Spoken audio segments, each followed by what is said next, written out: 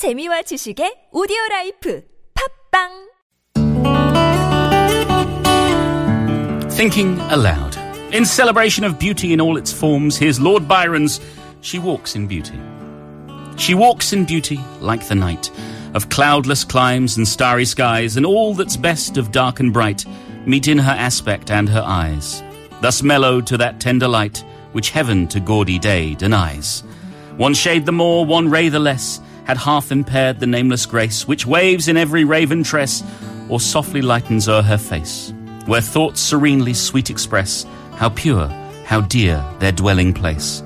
And on that cheek and o'er that brow, so soft, so calm, yet eloquent, the smiles that win, the tints that glow, but tell of days in goodness spent, a mind at peace with all below, a heart whose love is innocent.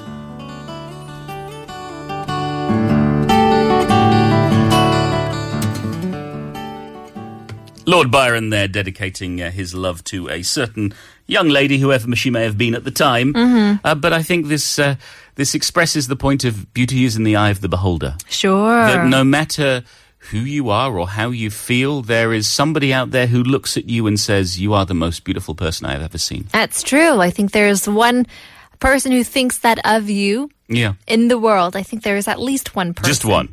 No, yeah, just the one person. No, at least one. It may be, your relatives. It could be your mom or your dad. Sure. But I truly believe that there are people out there who really appreciate who you are, and it may not be in a romantic way. Oh no, but it could be. But it can be in the sense that aesthetically, everybody is beautiful. No matter what the commercials or no matter what TV, the movies, the magazines will tell us, there's not just one kind of beauty.